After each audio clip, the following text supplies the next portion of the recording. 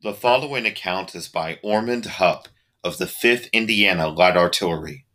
From the book, Eyewitnesses at the Battle of Perryville, compiled and edited by David Logston.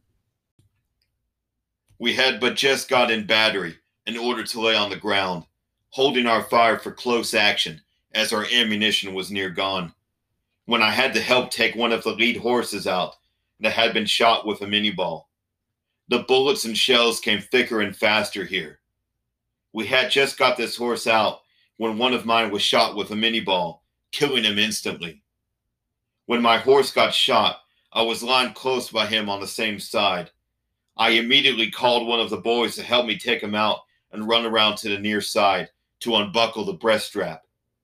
I had it but half unbuckled when the shell from the enemy struck me on the left arm and, passing on, struck the ammunition chest, exploded, and caused the cartridges in the chest to explode.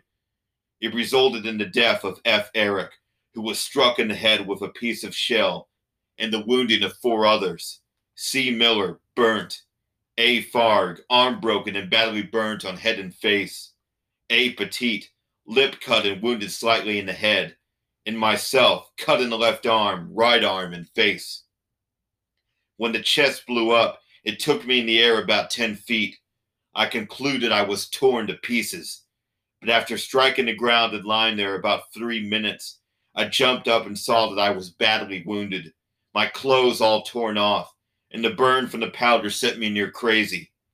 The smoke of the explosion was so thick I could see nothing, and as I remembered, the head surgeon passed us before the battle and told us where the hospital would be found, and to come there if we got wounded. I thought it best for me to reach them as soon as possible, for fear of the loss of blood would weaken me, so I would be unable to walk off. Leaving everything, for I was in such pain I cared for nothing, I started in their direction. The balls flew around me like hail.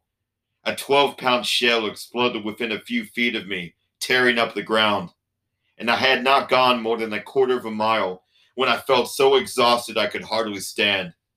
Here a young man gave me a canteen of water, which revived me, and I again started and soon reached the first hospital, which was a small log house. Shell and shot were passing all around the house. I went in and tried to have my wounds dressed, but the surgeon was so frightened. He wanted to take my arm off when there was no bone injured.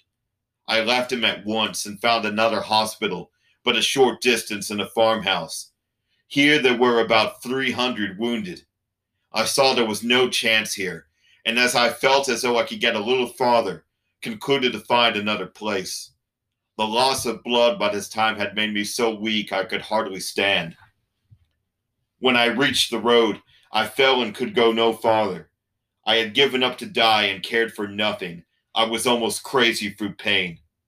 Jay Kuntz, who had been sent after water for the boys in the battery, came along, recognized me at once, got off and poured some water on my head and face, gave me a drink, and with some help got me on his horse and started for the hospital a half-mile distant.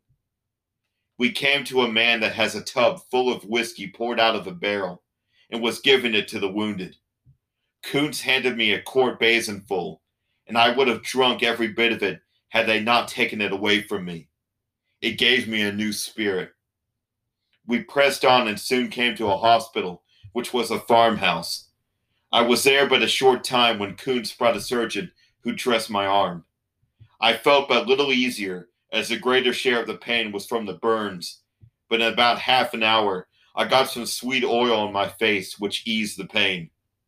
Kuntz got me a quilt from the lady of the house, which I put around me and lay down under a tree. He then left me and returned to the battery. Ormond Hupp, 5th Indiana Light Artillery.